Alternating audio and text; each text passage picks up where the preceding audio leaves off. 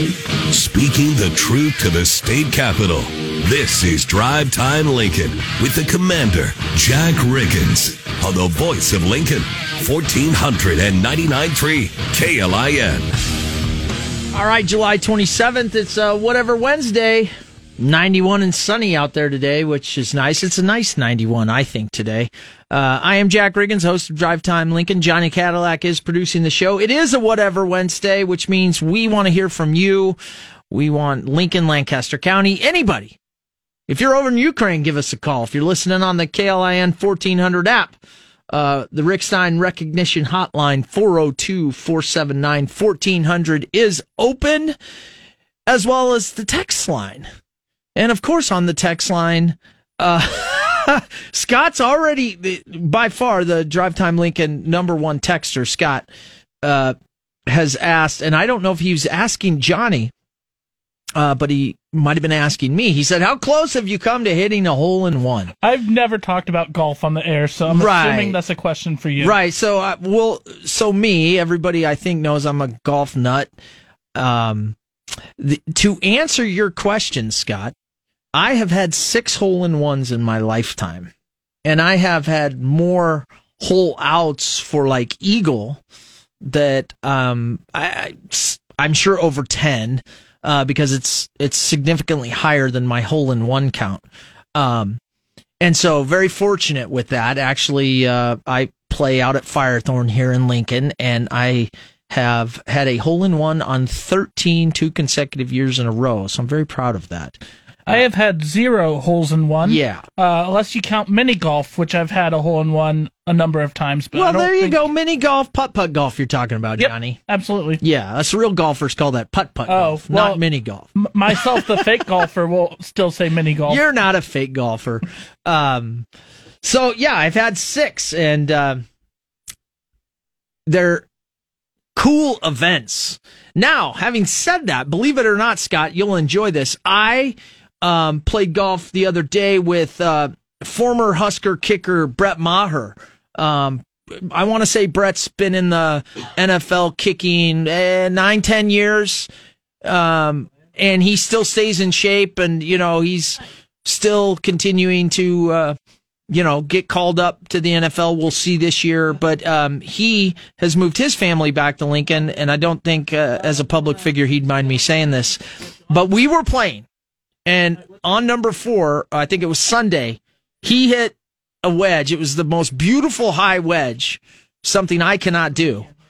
And he spun it back into the hole, and it was his first ever hole-in-one. So we had a huge, crazy celebration. And I thought that was so cool. It's anytime anybody gets one and you're around it, it's cool. So we had guys from other groups coming over and asking. Of course, they just want to know because it's traditionally you buy drinks for the whole club, if you will. But most guys just run out of there. But congrats to Brett Maher. Not only a great kicking career, but his first hole-in-one out there. And just because we're on golf, didn't intend to go there, but hey, it is whatever Wednesday here on Drive Time Lincoln. The Nebraska Amateur Championship is going on at Firethorn right now, which would be the best male players in our state. Yours truly is not one of them, but Mr. Sean Campbell is leading at 6 under through 3 rounds of play. That's a heck of a great score out there at Firethorn. There's only 4 other gentlemen at even par, and then everybody else is over par after 3 rounds. Firethorn is a really tough course, folks, and the best players in the state are finding that out. And I get to get beat up by it pretty regularly. All right, well, let's go with this call on the Rick Stein Recognition hotline. Kenny, welcome to Drive Time Lincoln. Hi. How are you? I'm good. How are you? Well, we're doing well. What do you got for us here today? My brother has had 7 hole-in-ones. That's awesome. And so is his wife. Really? They've got 14 in the family? 14 in the family. Well, here's a question. Who's the actual better player, the wife or your brother? I think the brother. He's won the senior here in Nebraska a couple of times. I don't know. congrats to him. I mean, that's a big event. If you're a golfer and you, whether it be the state amateur, the state seniors, or even local city tournament, if you can win one of those, that's a big deal to us golfers. So that's really cool, Kenny. Yeah, it's pretty neat. His name's Roger. He lived in Omaha. They just moved to Arizona where they live in a golf course down there. So. Well, that's, it sounds like they have earned it. And the fact that she's a golfer, too, they will be able to, play year round. And that sounds like a pretty good, I'm guessing he's retired, a good retirement. My only close was the ball went around the cup 1.5 times and popped out about an inch. Oh, well, I mean, you got to keep playing and you never know when you get one. And they're just so fun. Buddy. But appreciate the call. All right. Thanks, Kenny. Yeah, you just never know what we're going to get on Drive Time Lincoln. Well, let's go right away because Brian tends to have a lot of facts for us and things. And let's see what Brian's got today. Welcome back to Drive Time Lincoln, Brian. Well, good afternoon, Commander Jack. Well, I heard that my call was a bad call. And I must agree, it was a very bad call. Did I say it was a bad call? Remind me of what we were talking about last week. No, a caller called in and said that. Oh, well, the callers, everybody has opinions. But I agree because it was a bad call before I even started because I had way too many statistics to possibly get to in a call. Okay. Then when I was on hold, you told John, you are wrong, you are so wrong because everybody knows and it has been shown. And even though gun control isn't something I care a whole lot about, I felt triggered. Fair. And so I said, John Lott lies. And then you asked, are you saying conservatives lie? Which is kind of a setup for a punchline. And so I gave a insult comic line that I often use, a variation on it. The actual line I use is, well, if you got a lie to sell what you're selling, then what you're selling must be garbage. But it kind of went down from hill from there. We were talking over each other, interrupting each other, not really listening to each other, not really having a conversation. Each trying to do their own manifesto. There you go. Bad call. Well, what do you got today? Oh, well, really could go on about anything, but I suppose on the whole gun control thing, I did a little research after the call ended, and I looked up murders by state and gun ownership by state. So I'll just give that for people to look up if they want to look up on their own. And, I suppose, there are exceptions, but generally you find that, And I also did the same thing when you've been talking about crime for, the different states and their levels of violent crime and murders. And, well, anyway, too much statistics also for the state of Nebraska, how, And the thing on guns is, if it really is that more guns mean less crime, then, well, what kind of a monster would you be for wanting there to be less guns? So, yeah, it's a question that matters. And I suppose on the economy, I was going to try to make the case that progressive economics gives better results than, conservative movement economics. I'm not trying to make the case on what is fair, but on what is more profitable for everyone and increases the wealth of the nation. But I suppose there's just a couple of things I'd have people look up, and that would be the words economy, Republicans versus Democrats, and deficits, Republicans versus Democrats. And to not be too arrogant, but I would say that I know I have a lot of good reasons to be humble. One of them is that I didn't know just until this year that you spell verses with a U and not with an E like if it's, lines in a song. And so I'll just leave it at that and maybe call on about the economy another time because it's really something I care a whole lot more about than gun control. All right. Okay. Yeah. And call back when you've kind of got what you want to get out there. Love to talk about it. And I do always appreciate your calls. I got hours of stuff I could say, but, that's enough. Well, there you go. We got to spread it out over time. Thanks for the call, Brian. Sure. Bye. It's interesting, probably, Brian, more than any other callers, but also me trying to dig down in my own beliefs and thoughts. I have pulled up, and I would say the data is not very good. And what happened, and I am talking guns and crime, there was a guy on Capitol Hill. I mean, he looked like a very squared away guy. I would say former military. I didn't know who he was, but he was making the point, that an AR platform is single action, meaning not single action, but meaning you pull the trigger, one bullet goes down. And he showed a pistol, a Glock, one squeeze of the trigger, one bullet. And then he showed a Sig Sauer, another classic brand, And so he was saying functionality, these are all the same thing.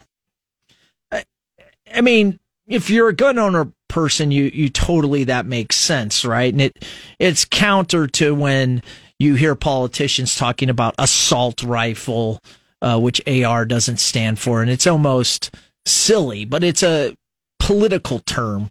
Then, military grade weapons. Again, his argument was, no, the military grade ARs, if you will, have a selector switch, which most people would call the safety that, gives you single shot, 3-round burst, automatic. Those are not sold in America legally. But anyway, and to Brian's point, so I tried, because I've been on this, how many crimes / homicides are committed by illegal weapons, right, versus legally purchased firearms. So I'm trying to, for myself and the audience, let's try to figure that out. And it's actually kind of hard to figure out over the years. And once again, because in our system, we have broad terms when we say illegally obtained or purchased. Well, I mean, that can mean somebody who is a certified gun seller, weapon seller, sells it to me illegally. It can mean I stole it. It can mean it was gifted to me illegally. So there's a lot of things there, but I'm just trying to find the root, right? Which is to say, in my belief and what I look at data wise, legal purchase of firearms is not the problem with gun violence in America, right? And then the argument that both sides of the political aisle has, which is, no, I believe and say and shows and look at stats that say, no, when there's legal purchase firearms in area, it doesn't at all lead to higher crime with weaponry. As a matter of fact, it's deterred. But then there's other stats you can look at. So just the quick search this afternoon, and I think it's an important argument to talk about, and I would be curious here in Lincoln, since I talk about shootings going up. Now, not necessarily homicides. As a matter of fact, we got a good report, so did Omaha, on homicides being down, and that's a good thing.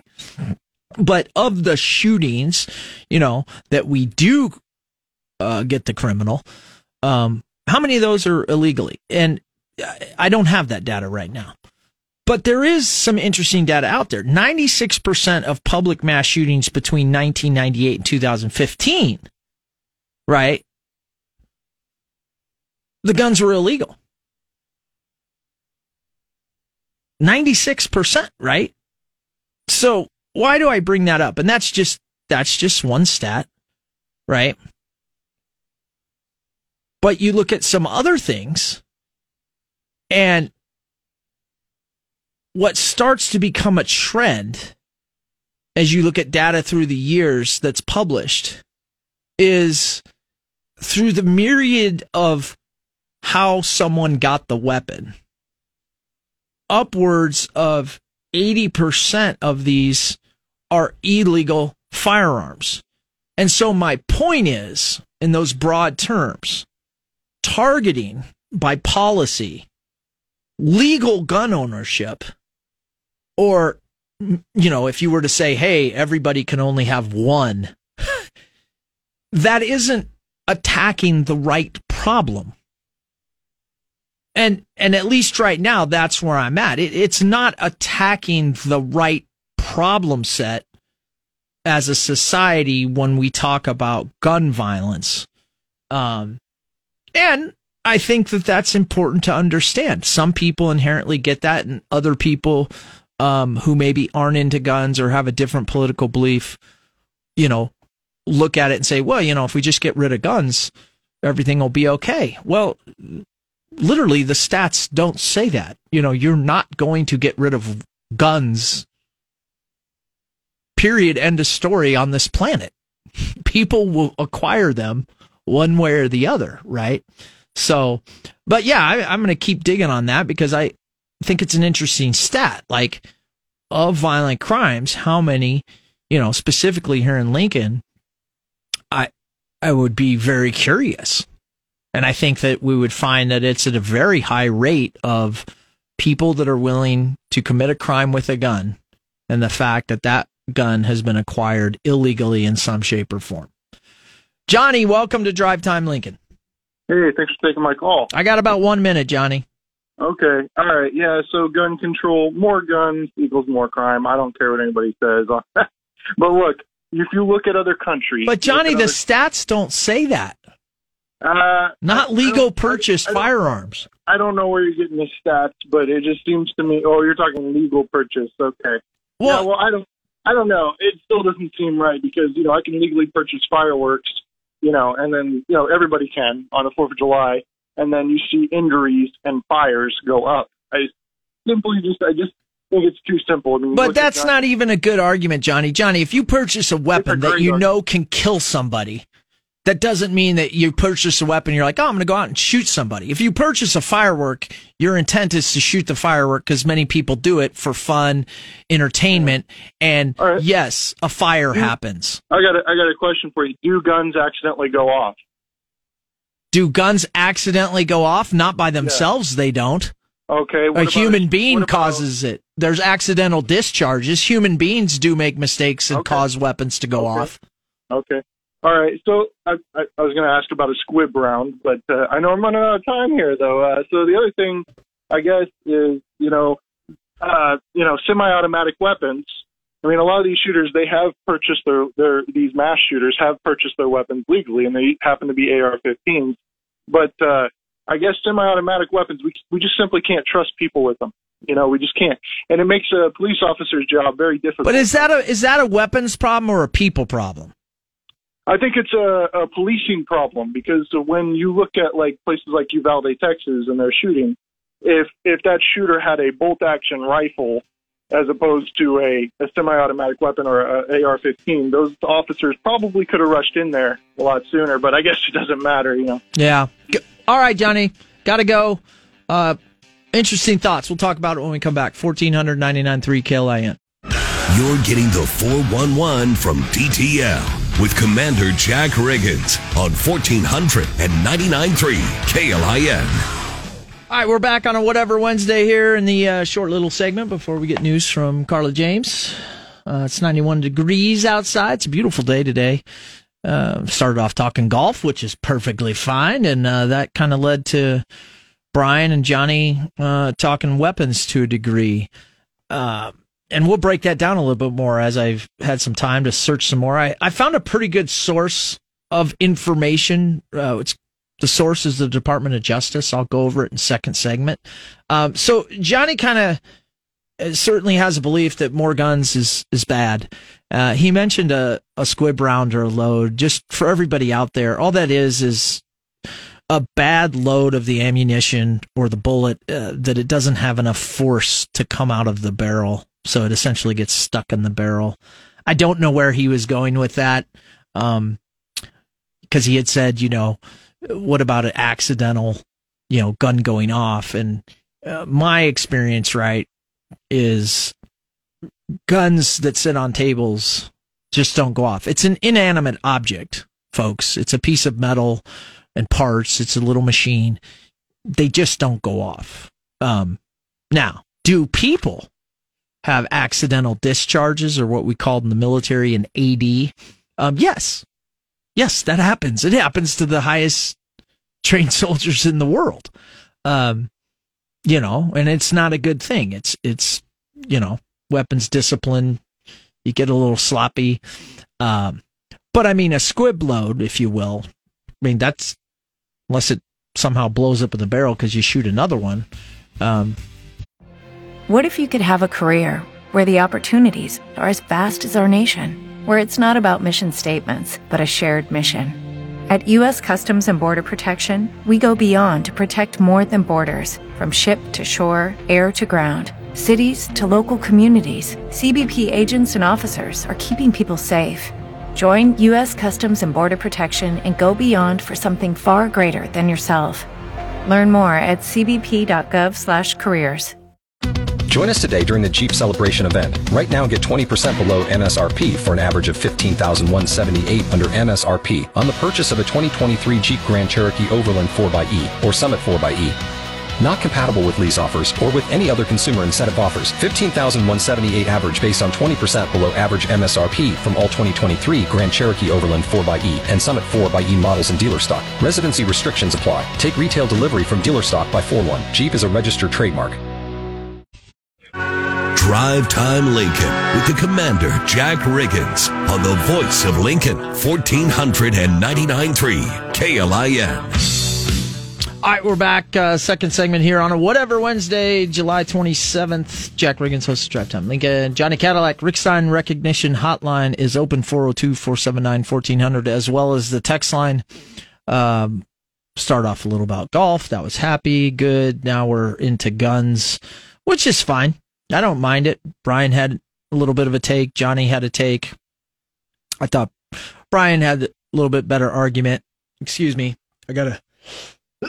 Sorry about that. Got a cough. Should have hit the cough button, Johnny Cadillac. Bless you. Yeah, well.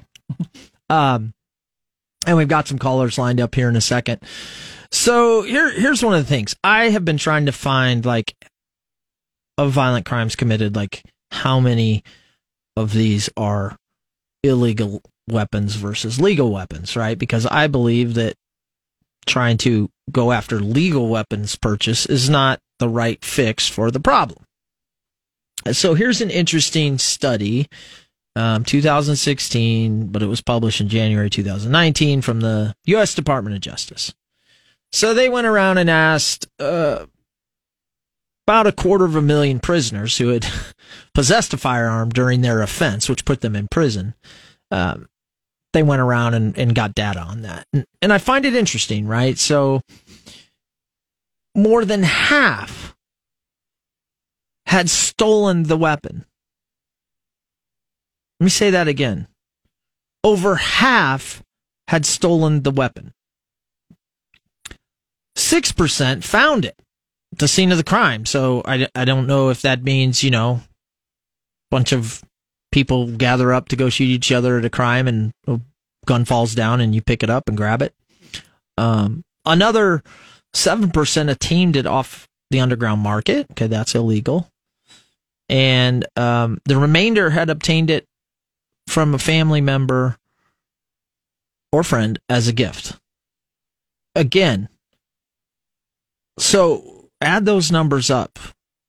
We're well into the 80% mark of not on the up and up for violent crime and legal firearms. So 7% had purchased it under their own name from a licensed firearm dealer. There you go. So, that's the Department of Justice, folks. So what's the takeaway? The takeaway is that shootings, wherever they're at in America, the vast majority, you're talking over 80%, at least by this data, is committed with illegal firearm transactions, acquirement, or whatever. So to my point, attacking legal firearm purchases does nothing to solve the problem. You're not, through policy or through ideology, applying the right set of controls or fixes to solve a problem that we all clearly see. But, that's just one data point. That's a pretty good one, though, from the U.S. Department of Justice. All right, we're going to say Gun Richard, not Richard Star Trambus. Welcome to Drive Time Lincoln, Rich. Oh, thanks. I just wanted to bring up a story. Well, this happened several years ago, but there was a town, I think it was in Georgia, DeKalb, and they required every single household to own a gun. And the result of that was crime dropped like a rock. because criminals were just plain afraid. The other thing I wanted to bring up as far as accidental shootings, are you familiar with the publication Human Events? I'm not. Okay, well, several years ago, they ran a story, and it showed that there were more people more young people, 10 and under, that drowned in a bathtub than were killed by a firearm. So I thought that was kind of interesting. Well, I've kind of looked Human Events up now. I'm probably not going to find that exact story, but again, part of this, right, is very political. And we oftentimes, my observation is a lot of the things that as a society we're trying to solve, one, we're not logically thinking about what the problem is.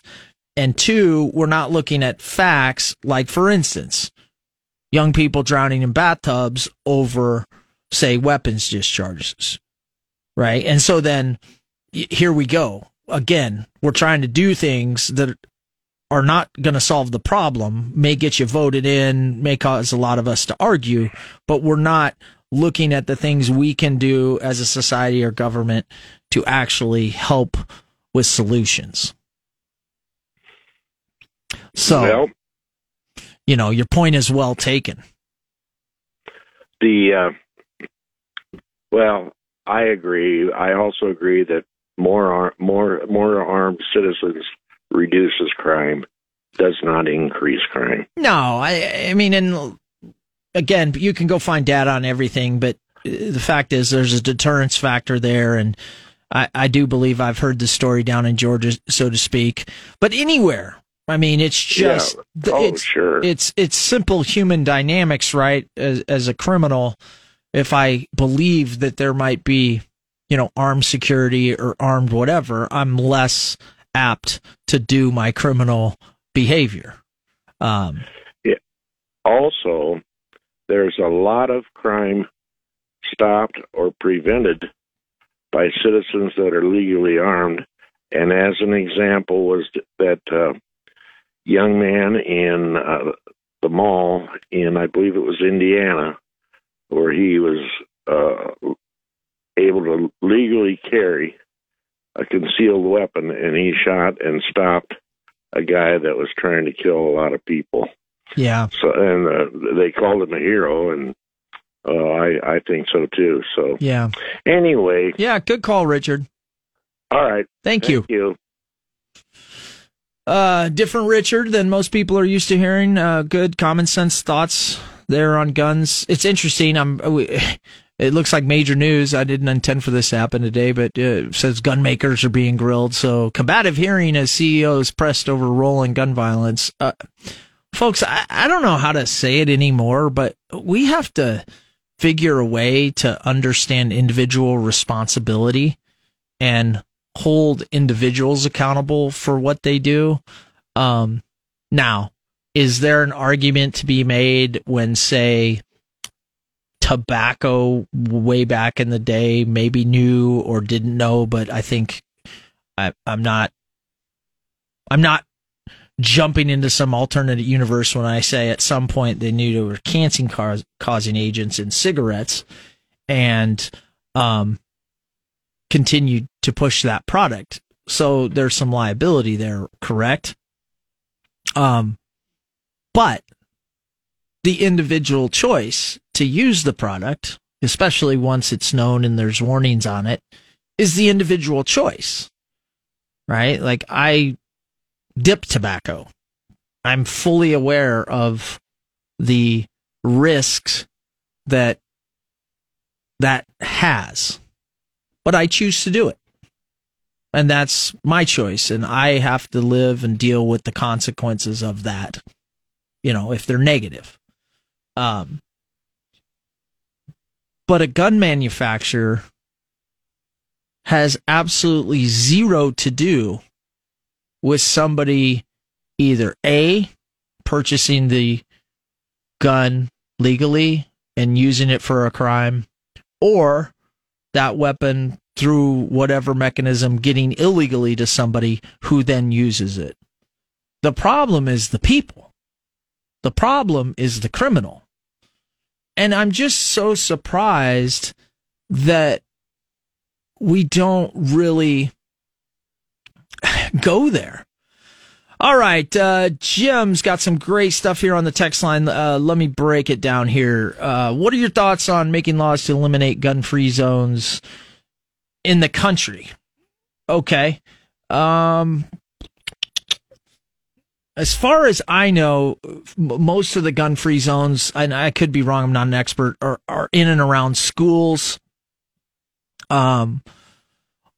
or businesses. I don't know if it's legal, but some businesses post no firearms, in, and I think it's pretty easy, business-wise as a private entity to say, hey, this is kind of how we want to roll. And I think as a private business, that's fine.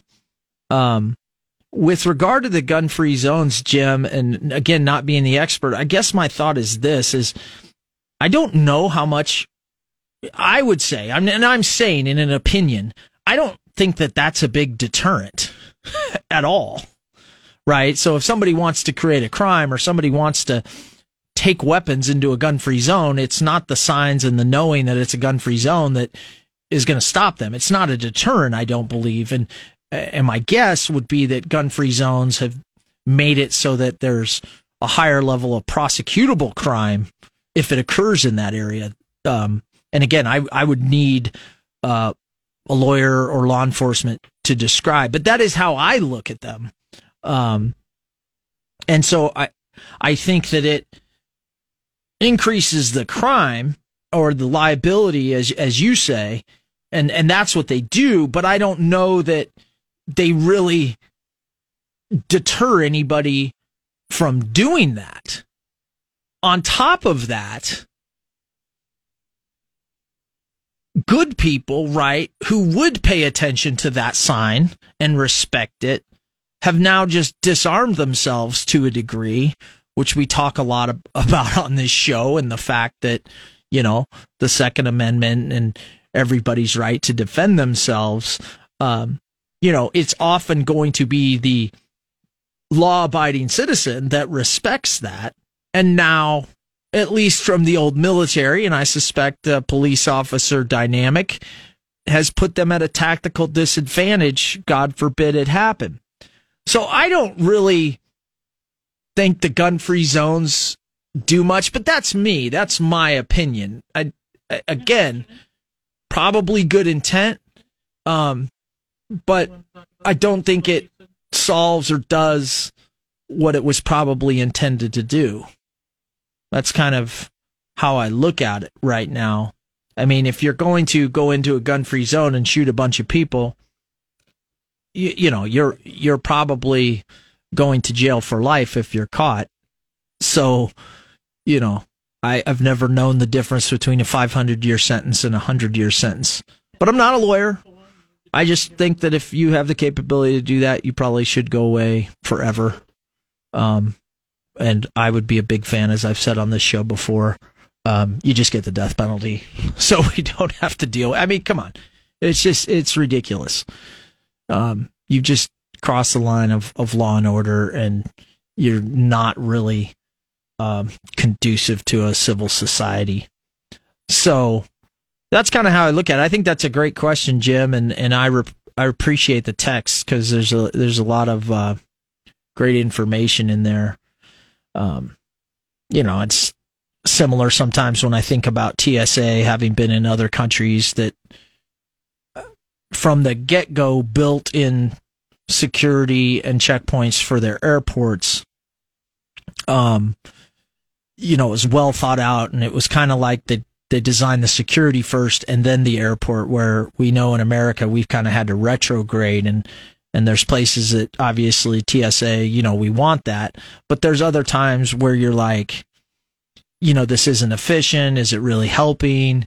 It's a deterrent, no doubt. But you just wonder if it's really, having the deep impact that all the money and costs associated with are. If you remember when the shoe bomber got on the plane years back, I can see his face, but I can't, he had the C4 kind of in his sole of his shoes. Then all of a sudden, the next day we're all, for years, they were then wanding your shoes and everything like that. Or we have to take off our shoes. And so I'm like, if you're going to do it right. But we're kind of retro. So to me, it's effectiveness. And I don't think the gun-free zone probably is very effective for what it's designed to do. Steve, welcome to Drive Time Lincoln. Steve, you're on Drive Time Lincoln. How you doing? Yeah. Just listening. I love your program. First time caller. Appreciate it. The whole thing is just, I'm a sporting gun. ARs, they're off. I don't think it's right. It's a sporting rifle, any way you want to look at it. Yeah. High capacity magazine just makes it more fun, things like that. The people that go in and do wrong with them, it's the people, it's not the gun. Yeah. And the security, the gun-free zones, all they're doing is advertising that there's not going to be any line of defense there. So they go in and they do their thing. And, just like suing the gun, you were talking about suing the gun manufacturers. What, are we going to do that with cars? Yeah, that was the thing I was going to go to next, which is, are we going to start suing every car manufacturer for every car accident out there? Right. I mean, it's just the arguments are so illogical that it's frustrating because nobody wants to look at the true problem, which is the people. Well, we're not dealing with logical people. I mean, look at our government. It's all about them retaining power. They're not working for us the way they should be. So that's just my personal opinion. Yeah. Well, I appreciate the call. Yeah. Thank you. You bet. Thank you. Appreciate you. Enjoy the show. Always like those kind of tidbits when somebody's able to do that, because you never know. We sit here in the dark studio, me and Johnny. But this is I guess a never going away argument, and I think a lot of people, if we were able to have a mass training and education session as well as competency for everyone, just to understand how firearms work and to understand, safety and how you go about having that core competency, which, for years in America was taught by families. It changes the whole way you look at it, and you realize, well, it's a people problem. We have, whether you want to call it evil, whether you want to call it insane for a while, and that's unfortunate. But, I mean, that shouldn't surprise anybody. I mean, that's basically, since recorded history, there's been people that go do things. And it's why our law enforcement, even in a free society like us, needs to be well funded and manned so that they can deter that and that they can respond to keep the citizenry safe. And then obviously in our country, we're blessed to have the Second Amendment, where we can legally own firearms and sporting rifles or for defense. And if you are one of those people, I highly encourage you to understand safety and security, competency of the weapons that you cherish. So 1499.3 KLIN. You're getting the 411 from DTL with Commander Jack Riggins on 1499.3 KLIN. All right, we're finishing up a Whatever Wednesday. A lot of good calls, and ended up getting focused on gun violence and what are some of the facts out there. Again, I think the best way to couch the argument is to talk about violent crime with guns and how many of them are illegally attained. And my hypothesis is that we're attacking the problem from the wrong angle, focusing on legal gun ownership or the manufacturers of guns. Brian, I hope he'll call back. He had some good thoughts. I would love to hear more of how a liberal left Democratic, I think he said economy, tends to be better So maybe he'll call back later with that. Interesting enough, another caller was talking about, we're not talking with fair and balanced people. Probably he didn't say it directly, but he's talking about far left or liberals. And it never surprises me. My sources out there always have things, but, the county commission, right? They appoint the county chairs for the county fair, right? It's Democrat controlled, as you know. Well, I mean, now Jane Raybold's going out there to judge, chili feed and Cinnabons or whatever. I mean, you can't do that. I mean, I know you're trying to do that because you're trying to hook up your candidate, but you can't be a candidate and do those things. You can't. That's just silly. I mean, it never ceases to amaze me how Democrats wordsmith things, how they push the rules, how they have backups to justify behavior that makes no sense. It doesn't help anybody. Tomorrow we'll have NEGOP Chairman Eric Underwood on. Friday we're going to have the Branch Oak Observatory folks on, as well as I think Matt Innes to talk about this very thing of candidates and what they can and can't do and how the little dirty tricks are played out there. So we'll roll with that. Have a great rest of your night. 1499.3 KLIN.